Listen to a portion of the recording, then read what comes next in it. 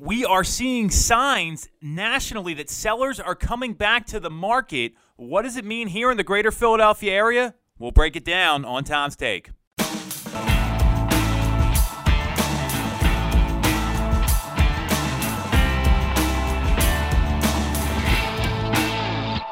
definitely going to want to watch this one. Guest appearance on the show from our amazing team member, close friend, great guy, John Michael Alexa. We are talking about today something that was some interesting news. I got this from Keeping Current Matters, from Realtor.com, NAR, and there are signs nationally that sellers are coming back to the market, which this has been like the biggest challenge out there for everybody, right? Even for the sellers it's a challenge because they got to find somewhere else to go. So let me give you the research, and then we'll talk about what this means for buyers and what that means for sellers in our local marketplace. So Javier Vivas, the Director of Economic Research at Realtor.com, came out and said that sellers are gradually coming back to the market after a 5-month lull that bottomed out in mid-April, which is pretty accurate. NAR is showing that the number of active homes available in the entire country is at 1.57 million. That's up 1.3% from the previous month, although it's down 18.2% from the previous year. I'm just happy to see the bump. That's always a good sign. And nationally, inventory's at a 4-month supply compared to this time last year was at a 4.8-month supply. So we're seeing things start to move in the right direction. And lastly, Realtor.com, they have a housing supply component. It's one of those figures and statistics like baseball uses to determine efficiency of the market.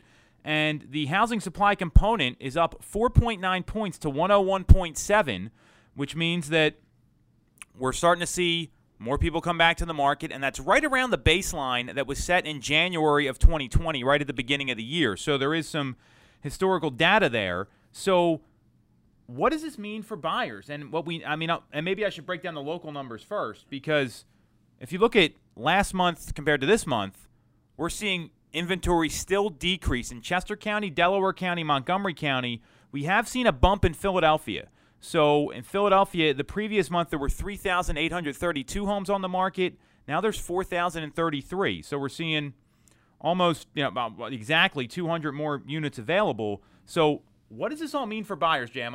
You work with buyers and sellers. You've had some buyers that have looked in specific areas. So tell us how you're advising your clients and what that means, because obviously our market is behind the national trends. Right. For us, the first thing definitely is to be ready. And that's what we always recommend with any of our buyers. You need to be pre-approved, make sure that you have the money in the bank in that immediate moment, and stay in the bank over the next couple months so that it's there, whether it does take a couple weeks or months to find a home.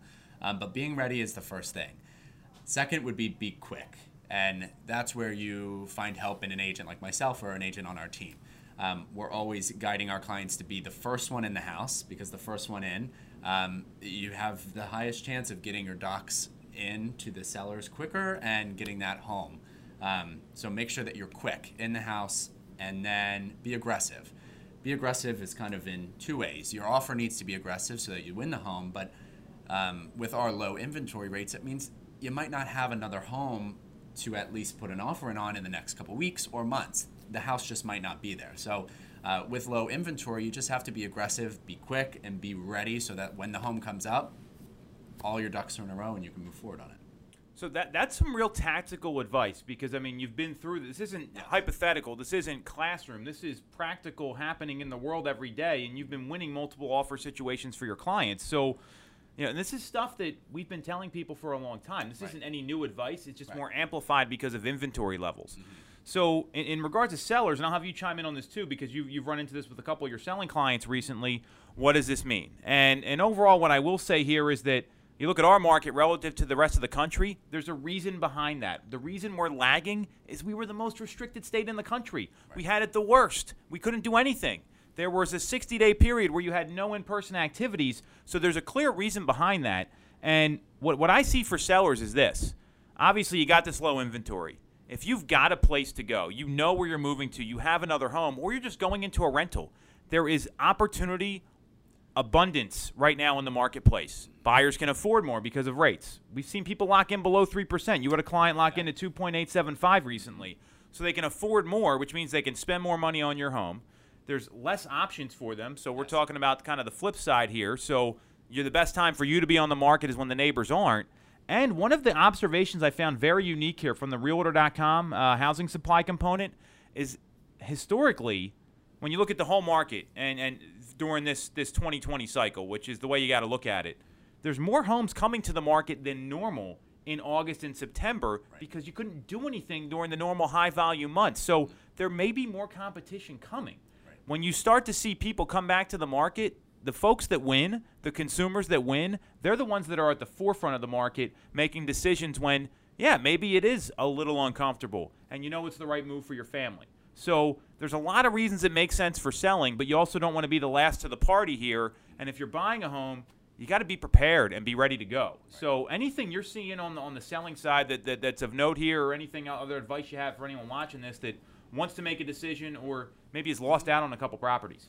I think it is a real thing to have some fear or reservations about listing your home right now, but you can speak to it also. Any listing that we have coming onto the market, from the day it hits a coming soon or word gets out that it's coming, there's agents reaching out to us immediately for those properties. So contact a local agent, hopefully us, to talk about your options with the market and what your potential is to sell your home. We'll obviously be honest with you, but most likely with such low inventory, there's going to be a buyer out there, and all we see every day is more and more entering the market.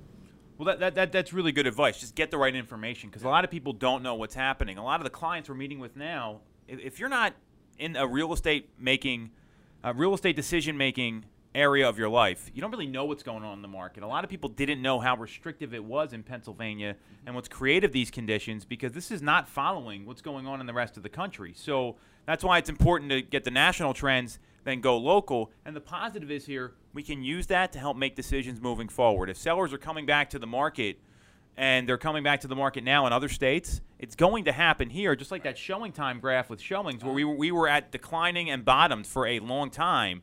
And then we saw that little blip that came up that a lot of states saw 2, 3, 4 weeks before. So this is what's going to be happening. So this is good news in a lot of ways because it's going to free up homes for sellers. It's going to free up homes for buyers. And more importantly, just get informed and understand what's going on.